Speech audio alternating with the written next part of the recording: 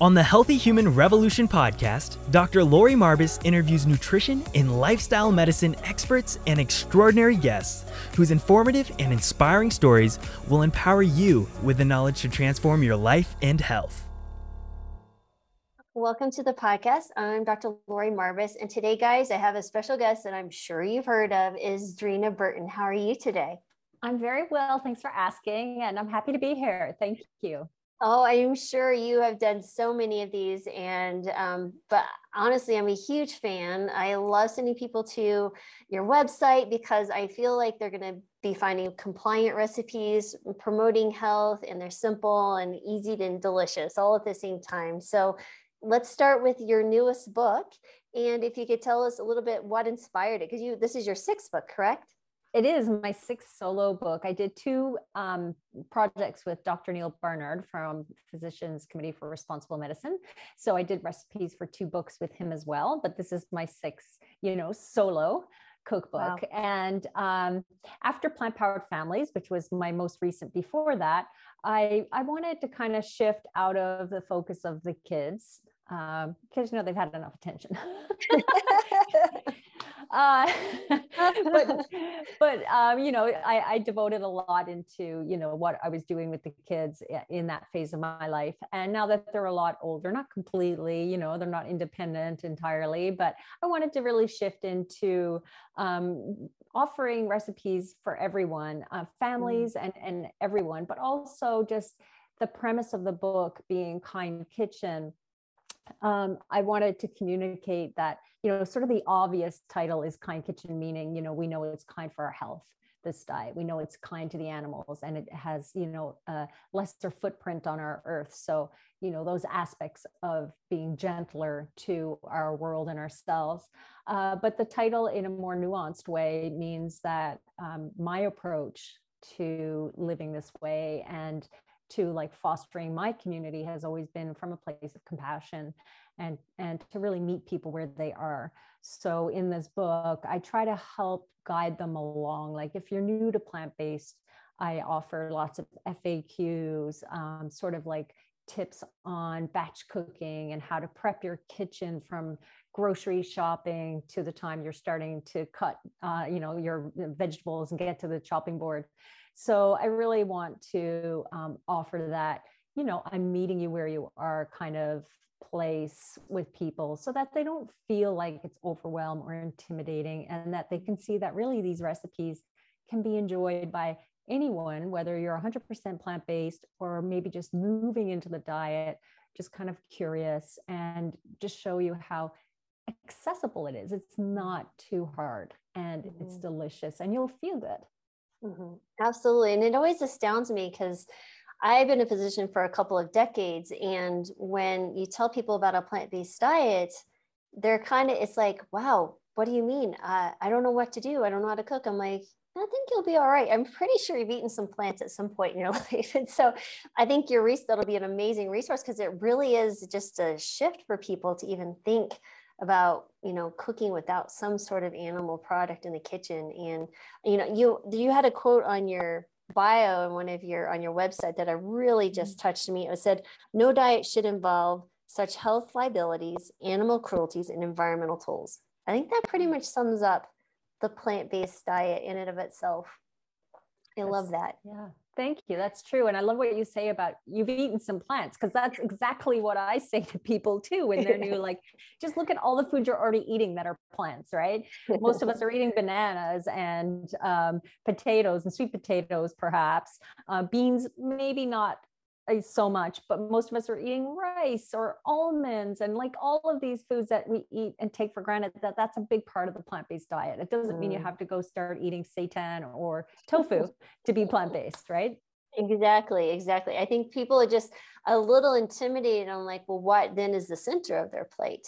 And so when you see, I really, because, always I think as growing up is that, at least in our house when we grew up, we didn't have a lot of money, so there was always beans as the center of our plate. Well, that's right. That is really helpful because when you go switch to a plant-based diet, like we did a decade ago, my guy had no problem.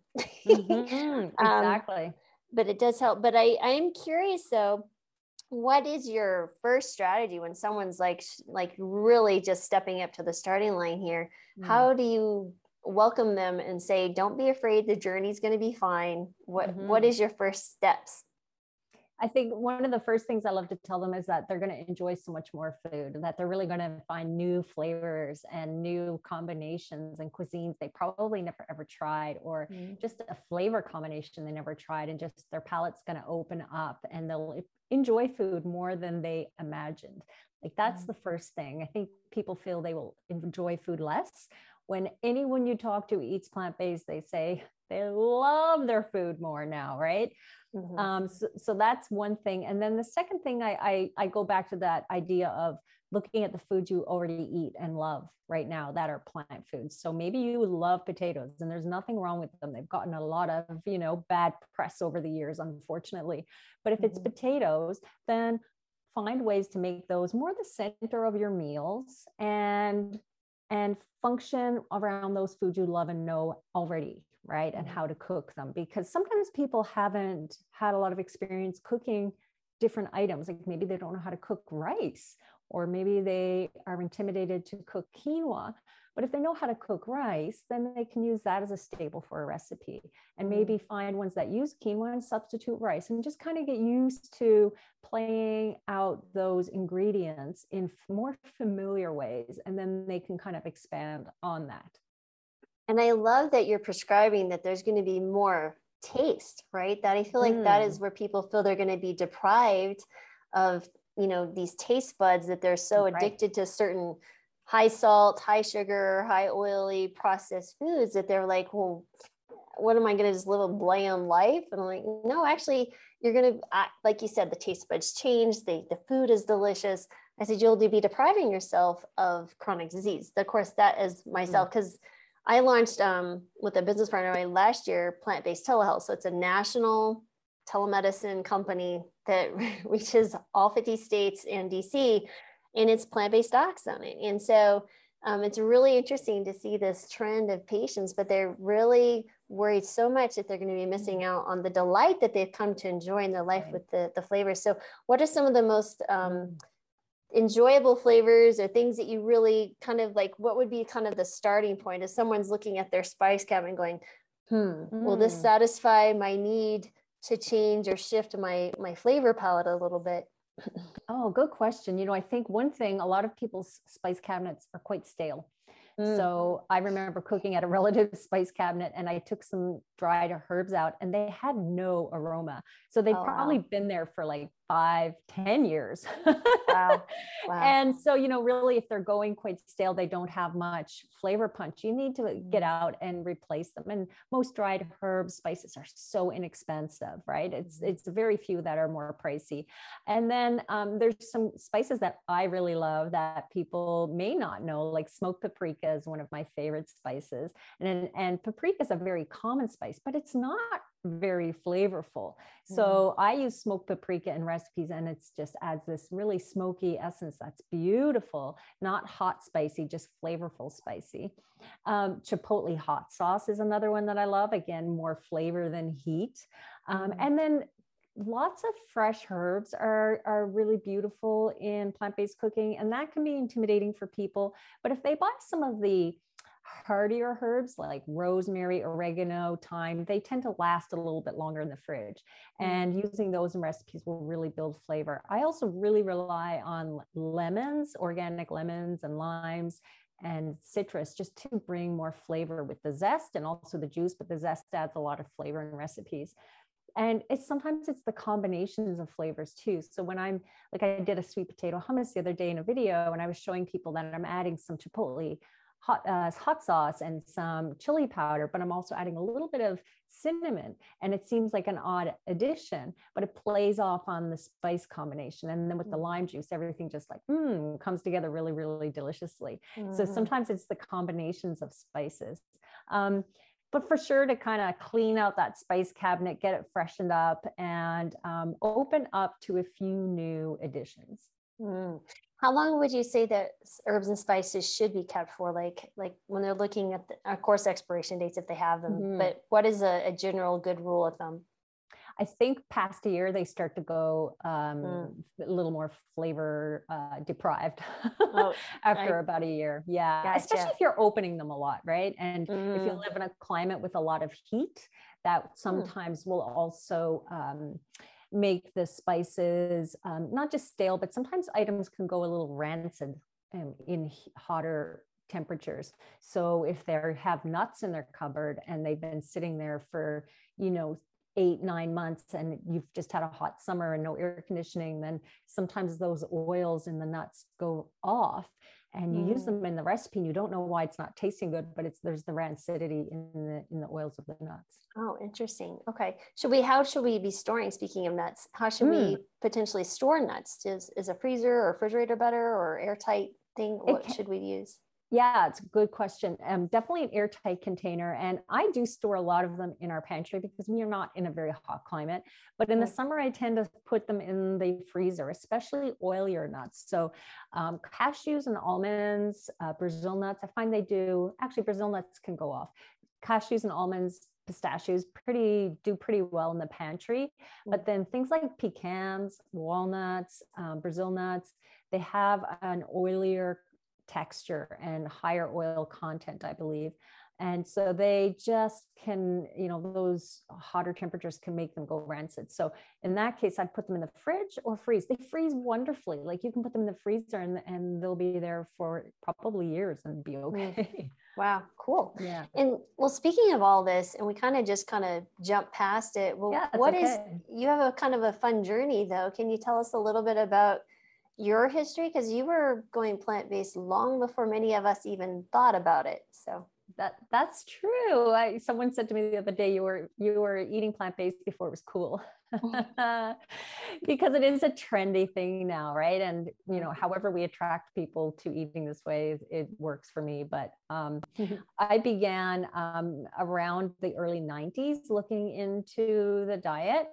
And I always had an interest in food, like from a very young age, but I didn't have a good connection with food. So as a child, I loved everything my mother cooked. I ate it all, but I also ate lots of junk food, right? Whatever was around. And I had this darling grandfather who had a corner store, and I'd run up to his corner store and he'd give me all the treats I wanted and sweets. And I, indulge in those and then go home and have dinner.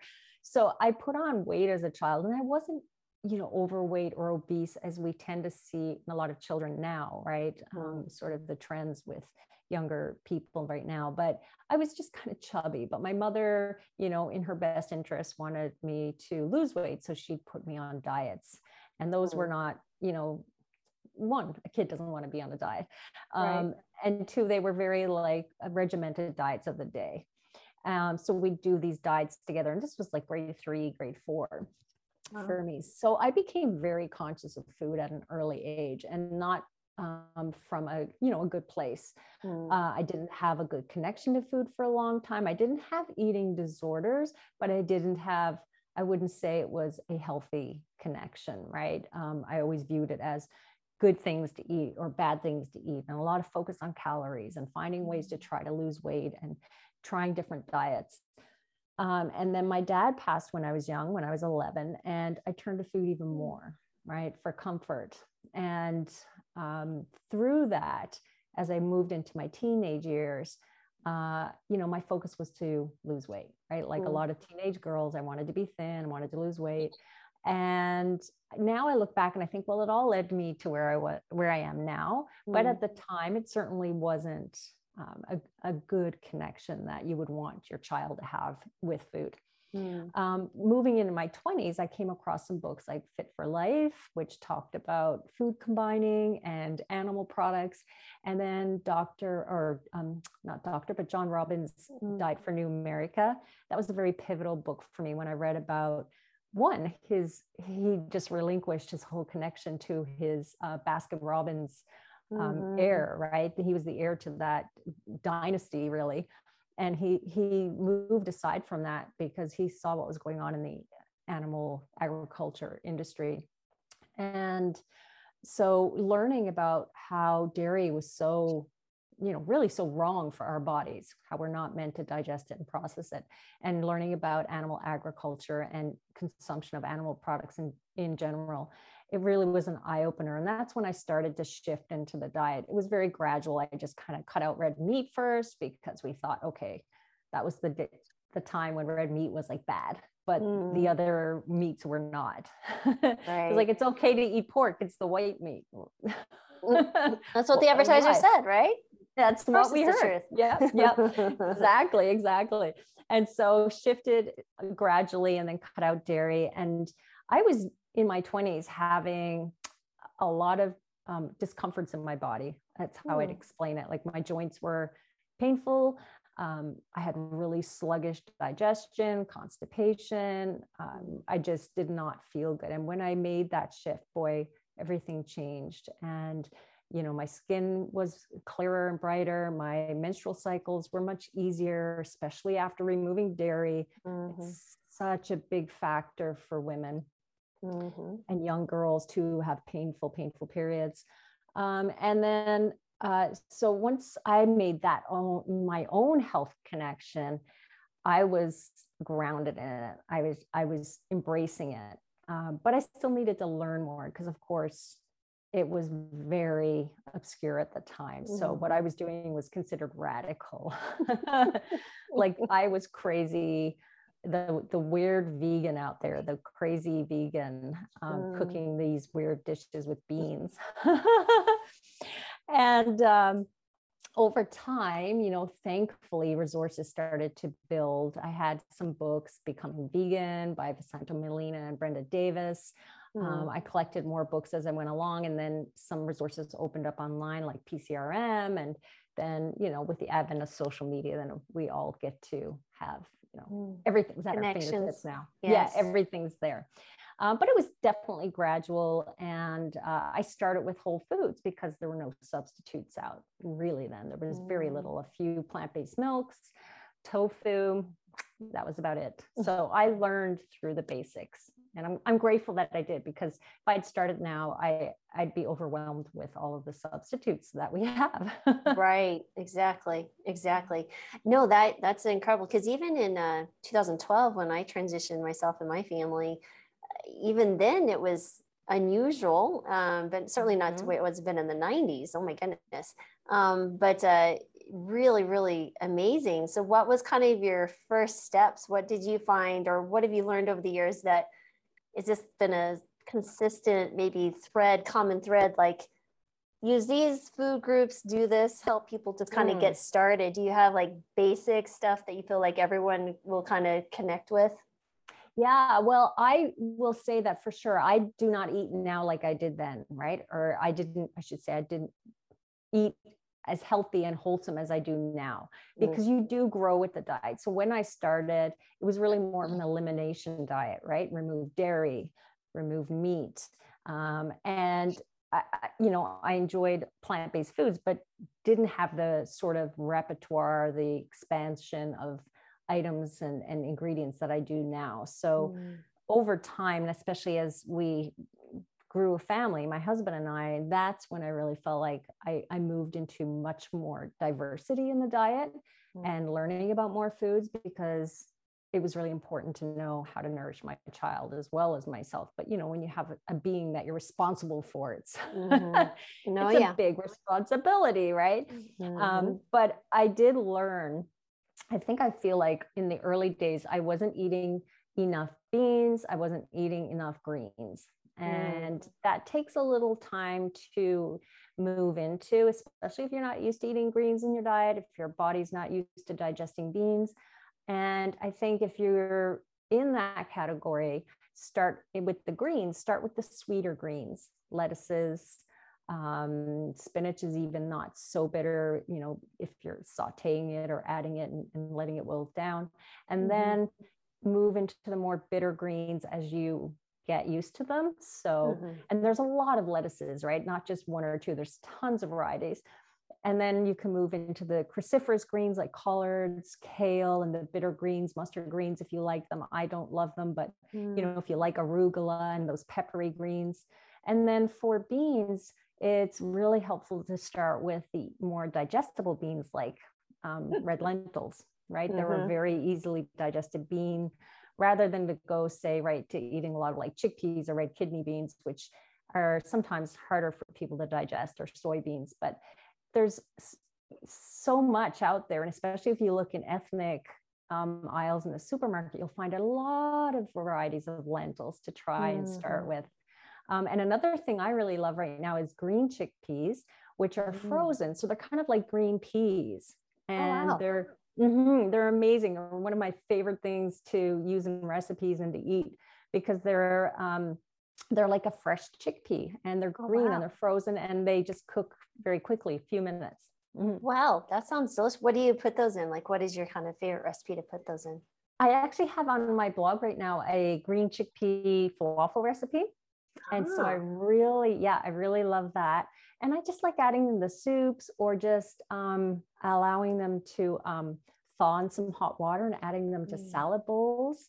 I'm going to add them to a stir fry tonight. So nice. So just getting around back to families, because you did mention that, could you tell us what it was like to raise, well, one, you were pregnant, plant-based, and then dealing with a physician, I don't know, hopefully your physician was supportive or not, but, and then, raising your family in a world that's less inclined to say this is normal, or how did you do that with your kiddos when they're going to birthday parties and all that other stuff? I wish I had you. Well, my kids are older. They were 13, 15, and 18 when I switched to the diet 10 years ago. Now they're in their mid to late 20s, and one's actually a physician. So they're all plant-based. Yeah, they're all good. The husband's plant-based. Okay, you do not look old enough to have children that age. Thank you. I am over 50. Let's just say that. But wow, you look 30. You look 30. I'm sure people tell you that, but honestly, truly, you do. I would not have known you even had any children at all. No, thanks. I'll pay you later.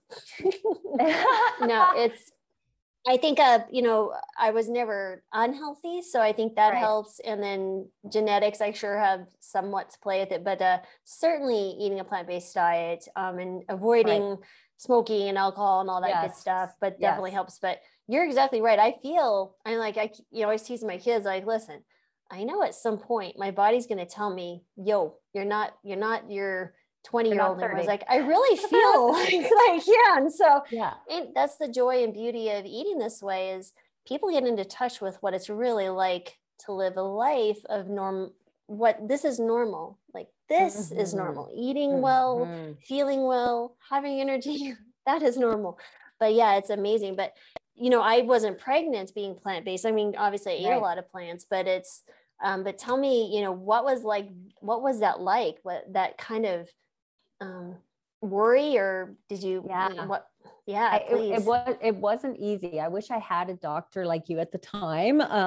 It wasn't easy for sure with my first child, Charlotte. So we had a midwife. In Canada, you can opt for a midwife or a doctor, and you can still have a hospital birth, but you can opt for either or. And so I went with a midwife, and she was understanding. So I was thankful, right, that she understood the diet enough to be like, this is fine. She said, people have babies all over the world and lots of different diets. That alone is a wonderful thing for someone to admit.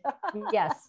Like, people, women eat just, rice and beans in areas, she said to me once, and it's okay. So, she knew, she said, as long as you're taking some supplements that I know you're having XYZ, then we're good, right? So that's, a thing. You need to look at your having your B12, and I think vitamin D is important for most people, depending on where they live. And when you're pregnant, the essential fatty acids, the EPA, DHA are important as well.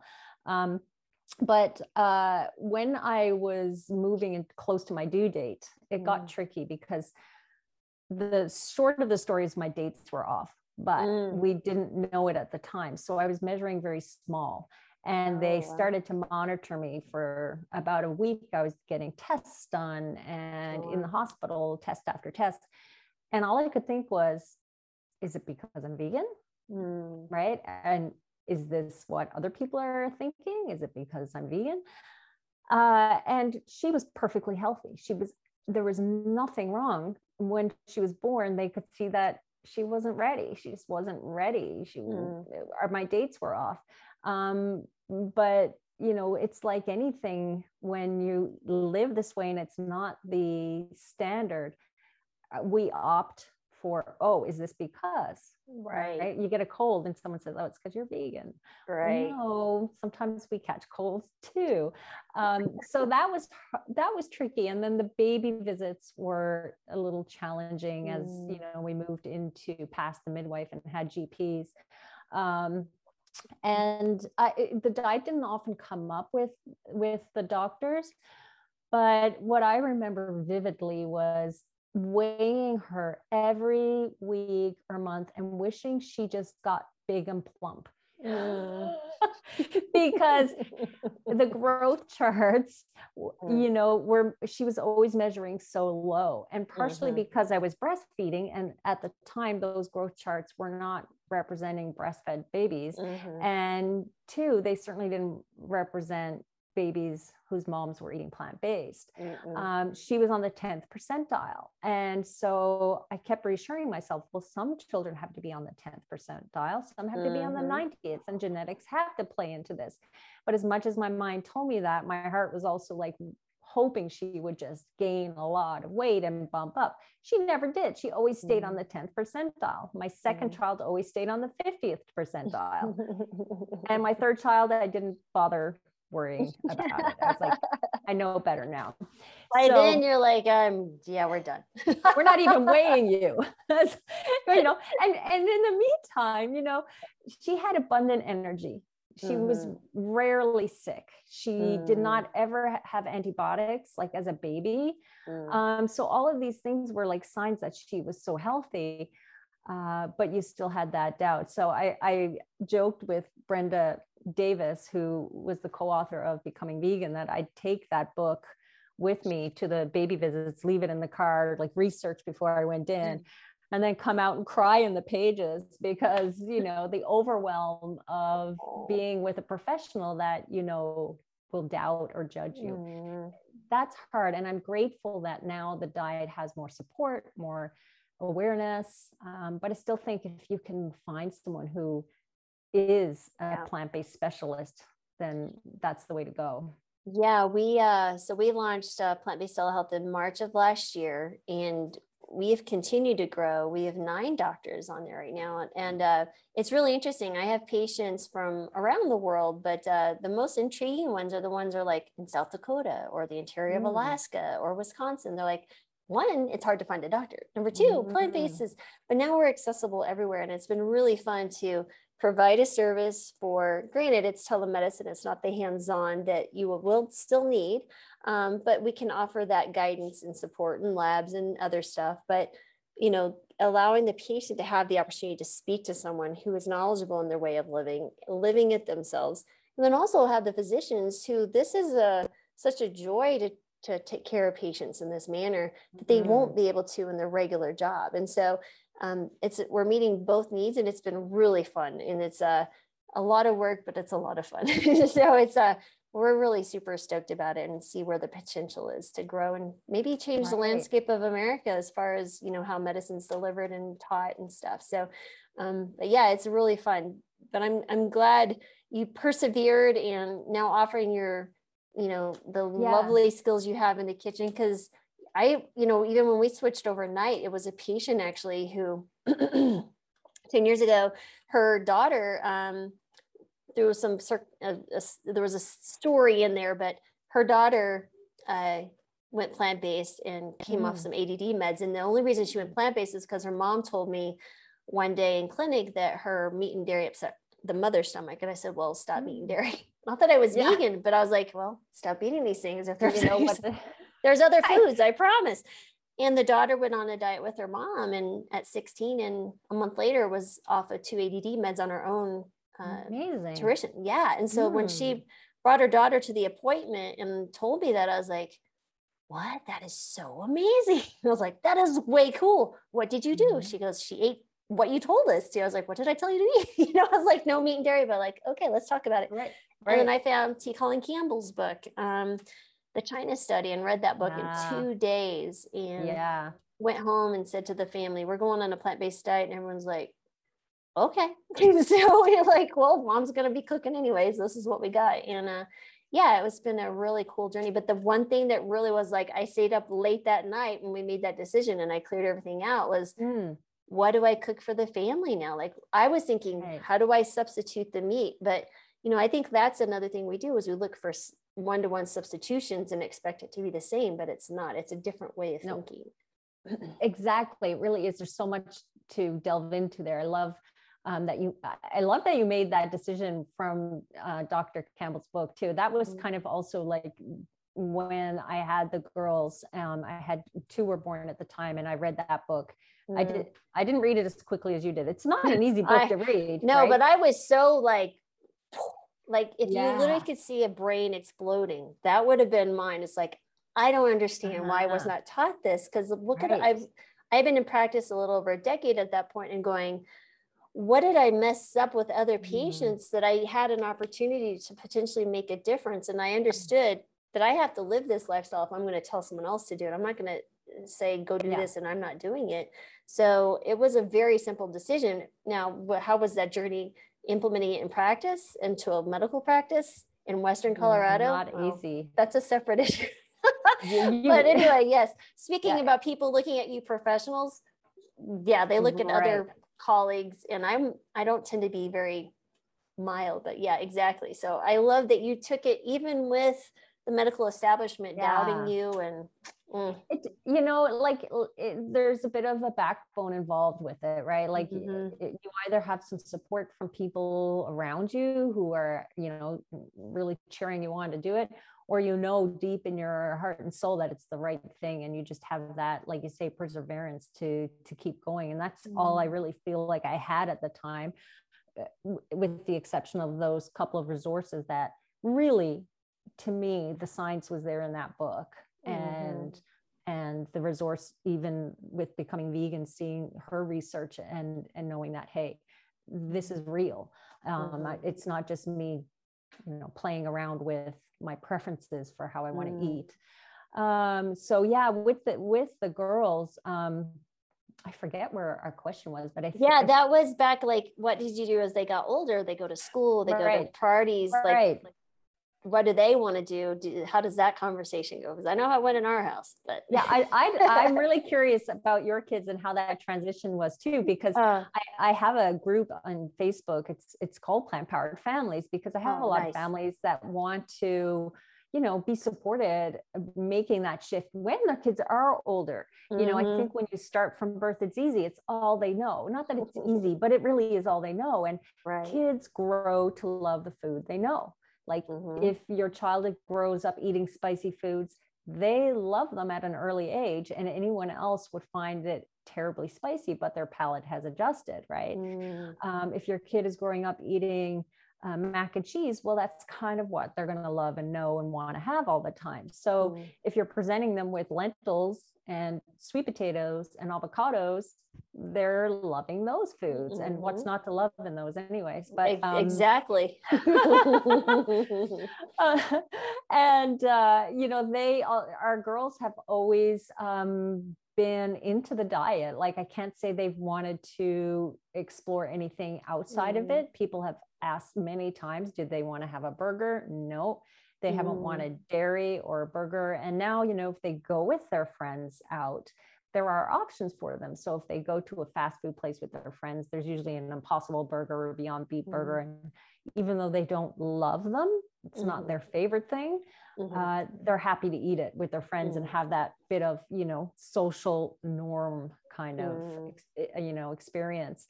But they all are now, you know, still plant-based and loving it. And our daughters are now 20, 16, and 12.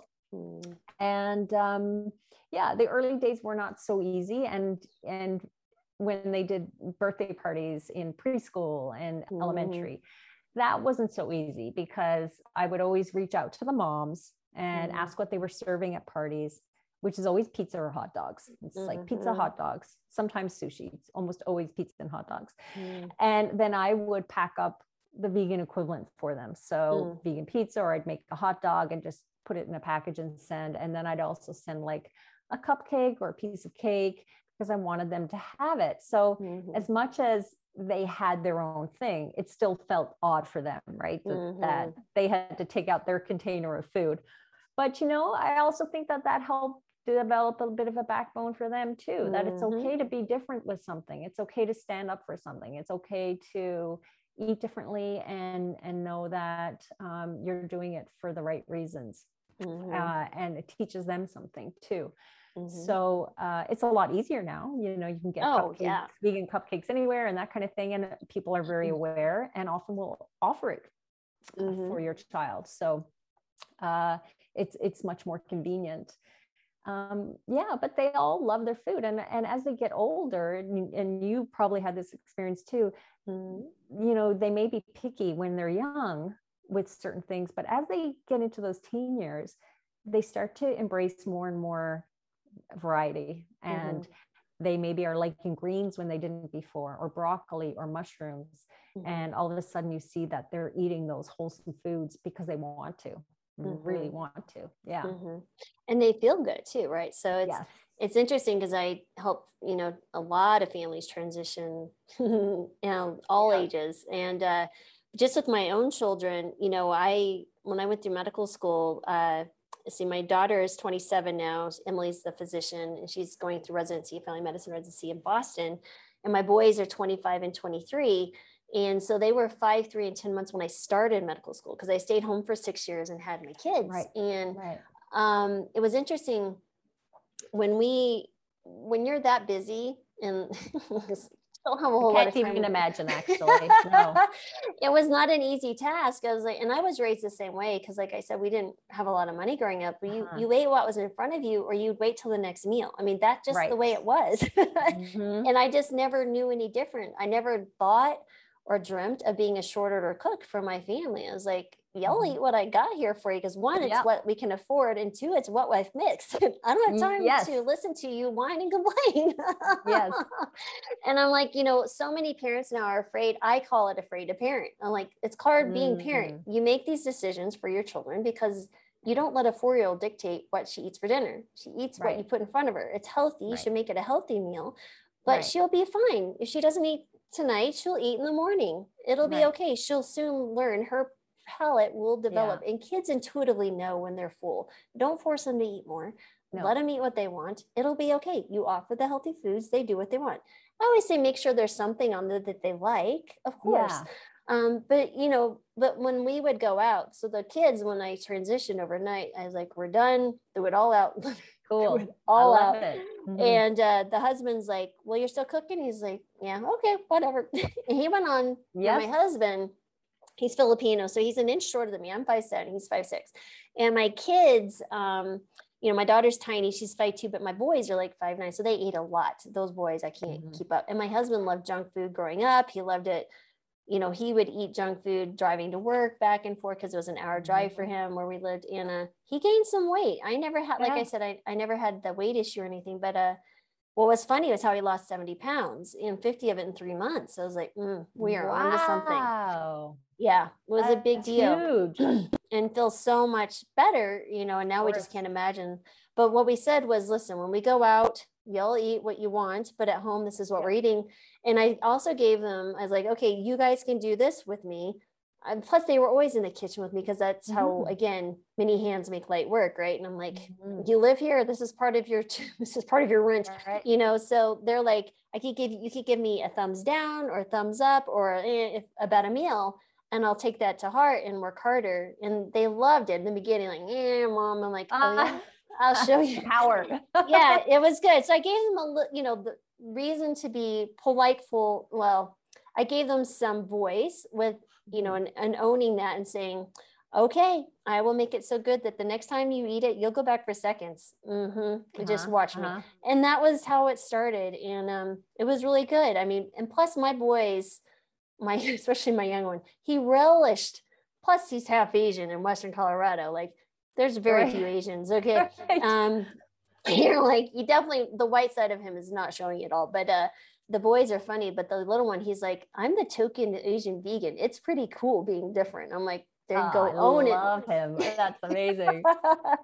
But yeah, so that was really fun. That, you know, we just made it a learning process. Plus we had always gone to like, hey, let's pick out the produce that we've never tried. We made it an adventure, literally an adventure of taste. And so I'm thankful that how we raised the kids to begin, so they were prepared. Honestly, the foundation was there to switch to something like this, and all of them have done very well on it. And it's been really, really quite a blessing. So yeah, that's it. You But really made it a family affair though, right? Yeah. You really involved everyone. And that's, I think, where the success comes. But also, like you say, not being afraid to say, hey, I am the parent here. Yeah, right? absolutely. And also not afraid to keep working and honing the skills of cooking and time. And I know, you know, the one thing that parents always say to me, which always kind of confused me at first, was, well, I have to cook 3 different meals. I have my healthy meal for myself. My husband still wants his meat, but my kids want, you know, Chick-fil-A, or they want the McDonald's. I'm like, how old are your kids? You know, I'm thinking teenagers, because they could go drive 4 and 6. I'm like, wait a minute. Why would you give your kids unhealthy foods? Are you wanting them to be ill? Do you want to promote these things? And it's like, they didn't even think. They're just thinking this is the easy out. It's like, this is not an easy, what you're choosing is unhealthy, a future for your kiddos. And so, yeah, it's a really interesting conversation with parents, because you don't want to insult them or accuse them of anything, but you kind of have to say, listen, this is what you're doing. And they're like, oh yeah. It's like, I know you love your kids, so stop it. Yeah, right. Exactly. And that awareness, right? I think sometimes parents, we guilt ourselves into doing these things for our kids too, thinking, oh, let's just give them the treat, or you know, I'm so busy right now, we'll do this. But in the long run, you know, you have to make those steps towards, you know, with the long run in perspective. And I did a post years and years ago about, because this topic came up when someone said to me, it's not fair to raise your kids vegan. What if they want to do something different, or it's not fair, like you're forcing it on your children. And I wrote this post about the notion that as parents, we do impose our beliefs on them. That is kind of what parenting is, right? We choose what school they go to. We choose at early ages, at least, what sports they're involved in. If they're religious, part of a religious, you know, faith-based, tradition. Yes. So this is what parenting is. And at some point they may veer off it when they're older, but that is what we are tasked with as parents. So it's not imposing a belief any more than anything else we do. And it's imposing healthful habits is really what it's imposing. Yeah. Yeah. You know, the whole parenting thing is so interesting to me, but yeah, exactly. I've had certain people say that, but at the same time, I was like, listen, you're just going to let your child decide when they don't have the mental faculties or experience to make the best decision for them. That's being an irresponsible parent. And, you know, and what we did though, as the kids were older, you got to give them the independence and freedom to make decisions that they're ready for. You know, you're not going to let your 10-year-old watch a rated R movie. I hope not. You know, you're not going to let I certainly wouldn't hope you would let your, you know, 13-year-old start dating an 18-year-old, you know, and these are things that, you know, things you just don't do. Why would food be any different when there's such long lasting harm that could come from instilling these behaviors so early?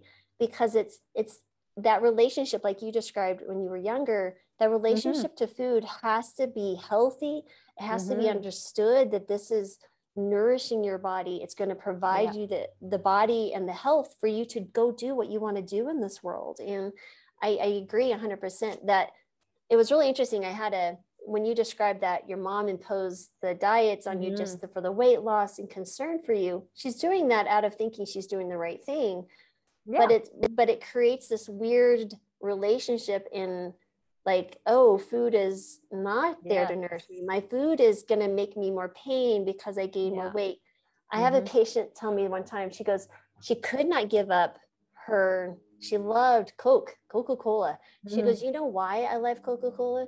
Because my dad, like, we didn't have a lot of money, but whenever my dad would come home from wherever his business trip, it was our treat. So it was like a reward. And every time I drink that, I revisit those feelings. And now that her dad had passed, and I was like, Wow, that is really powerful. And Yeah. another one that said he couldn't eat beans because when he was a kid, they didn't, it was a really bad situation. And he saw, cans of beans being opened and bugs crawling out. And like, he just couldn't get Right, of away from, course. Right, yeah. right.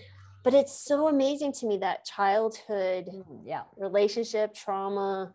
It's just, but it's still no excuse not to parent the way that we should our kids so they Yeah. can grow up and be independent of any food dictating their future or health. And yeah, absolutely. And food is a habit, like anything, Oh. like how our diet is a habit. And Yes. so, as adults, we can change those habits. It's harder, but you can still change and make shifts at later stages. And our bodies are pretty intelligent, and over time, when you make those shifts, you get that reward, that feeling of health and renewal that your body is giving you, that you want to continue. It takes a little time, but you do get it, and then you're in it, right? Then you're feeling it, and you're loving it. But diet is completely habit, and that shift can be made, for older children, but also as adults, for sure. So speaking of habits, which is one of my favorite things to talk about, what are some of the good habits to do in the kitchen that would lead someone to make eating plant-based easier? Because I know I hear tons of complaints. It takes too much time. I don't know what to cook. Things aren't ready. La la la la. What do you do? I know you get those questions. Oh yeah, for sure. Well, one thing that I do when I make a big product shop, so I tend to be at the store a lot because I'm recipe developing, and I'm always in and out of stores getting things I need. But when I do a big product shop, I bring everything home and give it a quick wash, because one, I think it's really important. I mean, and I did this way before the pandemic as well, because produce travels through a lot of hands and there are surface contaminants, right? So it's very simple though. A sink full of water, a drop or two of natural dish soap, and then get things in and get them, you don't have to scrub them, but just give them a quick wash and rinse. And then I put them in my dish drainer. That's what my dish drainer is for. And most of the items most of our produce can be prepped in advance like that, hearty vegetables like carrots and celery and cucumbers, zucchinis and apples and oranges and lemons. And if you have all of that already done, then when you're reaching to get prepped for a recipe, it's less, you're not taking that extra step then to wash the red pepper, wash that celery, wash the cucumber, or if you want to have an apple, you don't need to wash it. It's there, it's ready. So that's one step. And really, when you do it all at once like that, it takes about 5-6 minutes. It's really quick. And then there's some items that I encourage people to batch cook. So if you're making rice for a particular night, always make more. Make at least twice what you need for that night, because you can then use it several nights or days in the week. Rice keeps in the fridge for about 5 to 6 days. If not opened, if opened a few times, it may be like 4 to 5 days. But having that batch cooking of things like rice and starches and beans, then they're at the ready. So I also always cook lots of potatoes, lots of sweet potatoes, have those in the fridge ready to go. And batch prepping certain recipes like hummus freezes really well. So if you're going to make hummus, make a lot of it. I freeze it all the time, and I do a big batch in my, I have a 16 cup processor. So, fill that guy up and then package it up in small quantities for the freezer or the fridge. So simple things like that really then when you're prepping meals, you can pull things out. There's sweet potatoes there's grains there, you have beans, have lots of canned beans, cook lentils in batches, and then have some staples in the freezer as well, so that if you are short on vegetables that are fresh, you have some key ones in the freezer, green peas, corn, frozen, cauliflower, that kind of thing. And repurposing your recipes. So that's something I talk about a lot in the book, is if you have a given recipe one night, so maybe it's a pureed soup, and you've made that soup and you have enough for another night, make it something different. Maybe it becomes a pasta sauce, and you can add some things and kind of embellish it as a pasta sauce. And what you looked at as a soup and having not so exciting leftovers the second night, it becomes something new and fresh. So I try to help people rethink, like just look outside that box a little bit and use their own intuition, not be afraid to kind of get in there and make magic happen. I love that. I love the repurposing too, because then it's not a leftover. No. Heaven forbid we eat leftovers. No. It's a repurpose. It was just already made. Here we go. We actually, for the first time, I had made homemade samosas, and I used, instead of creating my own, type of whatever they make with the dough. Yeah.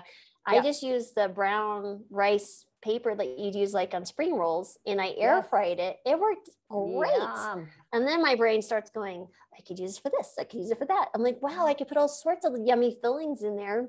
And there you go. The air fryer is so simple. Man, oh man, my brain went crazy with that whole new way of wrapping something. Yeah. So it's low in calorie and simple and easy to do and quite delicious. But I love the repurposing component of that. What are some of your, I know you do a lot of bowls and salads and different things. What are some of your easy, yummy bowls? Because you have that orange vinaigrette dressing. Oh my gosh, that's how I first found that website. Oh, really? Oh, really? Quite delicious. It is. Oh. I've made it for people and they're like, this is my new favorite. I mean, it's been more than a few people actually. It's like, yep, that's from Drina Burton. Guys, go check out our website. Cool. So, but anyway, what are your favorite bowls? Because I know that's a big thing for families. Yeah, I love to have dressings ready. I make a lot of salad dressings, and I focus on those in the new book, in Drina's Kind Kitchen. I've got one of my favorites is Buddha dressing. And so it's got all kinds of umami elements with nutritional yeast. You kind of have to like nutritional yeast to like this one, but nutritional yeast, tamari, and some apple cider vinegar. And it just has like a really kind of irresistible quality to it. And when you work that into kale or greens or hot quinoa, it's so good on hot quinoa. Oh, wow. So once you have a good sauce or dressing and you have those elements batch cooked, like greens, sweet potatoes, then making an easy, like a bowl is so easy to make. You're just pulling those items out of the fridge, maybe reheating some of them, drizzling on the sauce, and you've got a good lunch or dinner. It's so fabulous. And I really love soups, and they can step in as bowls as well.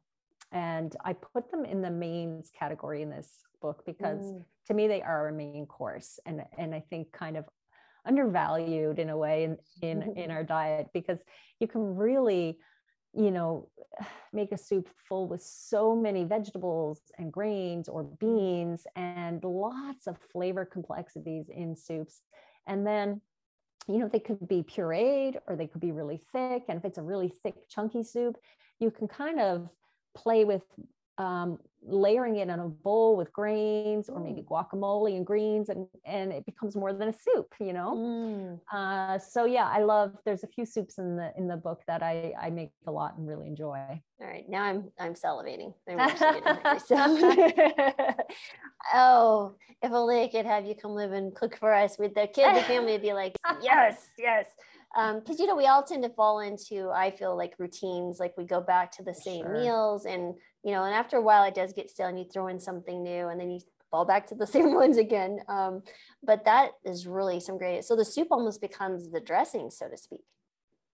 It can, for sure. Like one of the soups in the book that I love a lot is a curried carrot lentil soup. And I like that one so much because almost always have those ingredients on hand: carrots, onions, red lentils, and then it's spices in there. And it's really delicious. It's pureed, so you don't see how many carrots are in there, but there's a lot. And it has a beautiful color and flavor. And when it's really thick, you could even make it, add it with pasta and add some cilantro and more lime juice, and almost have like that kind of Asian influence sort of bowl.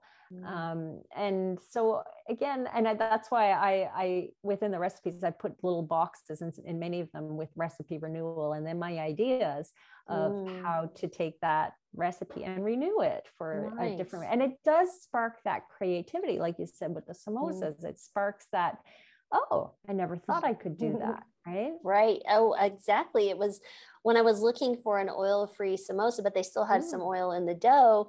And they mentioned, well, you could use, rice paper. And I was like, what? I have some in the, okay, yeah. And so off my brain went. But I love that, people shouldn't be afraid to fail in the kitchen, because sometimes those failures will spark in, some type of new creative idea, and it's a great success.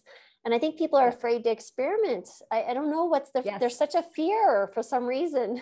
It's like just food. It's just the kitchen.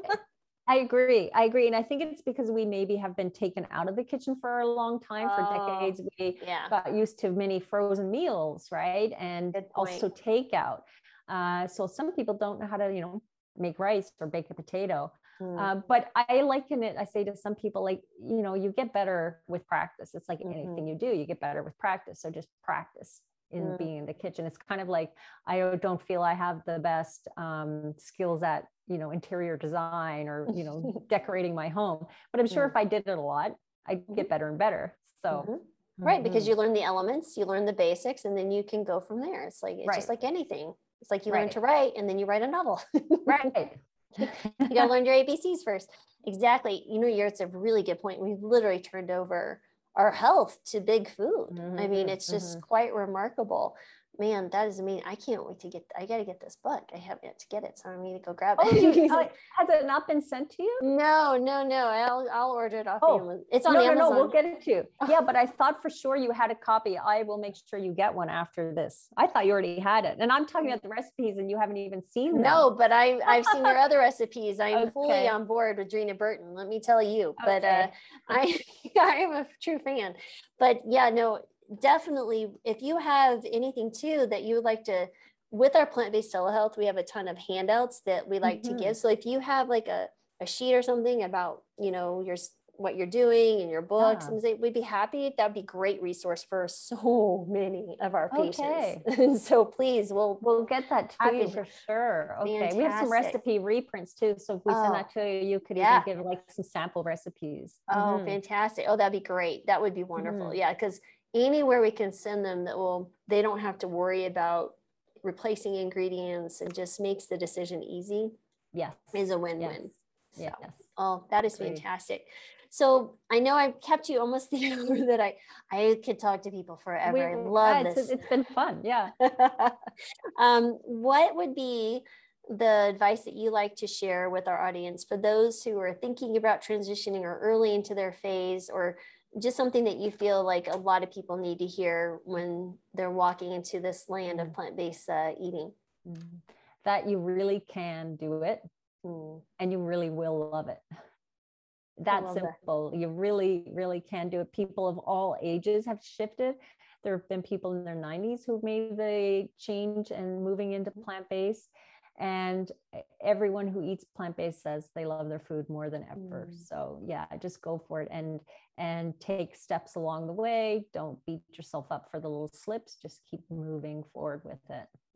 Exactly. Because one slip up does not negate the entire journey. And I always tell people, if anything, this failure is data. It's data to help you move forward, because if you don't have that experience, how are you going to grow? And so good point. Because too, if you have a meal that, if you've been eating plant-based, say for a month, and then you have a meal that isn't, you feel the difference. So like you say, that's really good data to work with. Very good point. That's an excellent point. People definitely know, especially like my diabetics, and their blood sugars go awry for days. And I'm like, well, what did we learn? Right. Oh my goodness. That's fabulous. Well, thank you, Drina, so much for, joining us. And we so appreciate your time and expertise in the kitchen. And everyone check out her book. The link will be below. And I can't wait to hear the feedback on what they're doing because of your, lovely advice. And it sounds like there's some amazing advice in there, and I can't wait to see it myself. So thanks everyone for listening. Thank you, Lori. Such a pleasure to be with you. And thank you for bringing, plant-based into the medical profession as well. Oh, thank you. That's quite the journey itself. So. Thanks for watching, and I hope you enjoyed that video. Before you go though, please hit the subscribe button and the alert button so you will be notified whenever we upload any new videos. On Monday, we upload the Healthy Human Revolution podcast. Now, if you'd rather listen to the podcast, you can find it on all the major platforms, such as iTunes, Google Play, SoundCloud, and even Spotify. Now, if you're looking for more resources on how to start a plant-based diet, sustain a plant-based diet, exercise, recipes, anything regarding wellness, we've got you covered. Check out healthyhumanrevolution.com. And again, thanks for watching.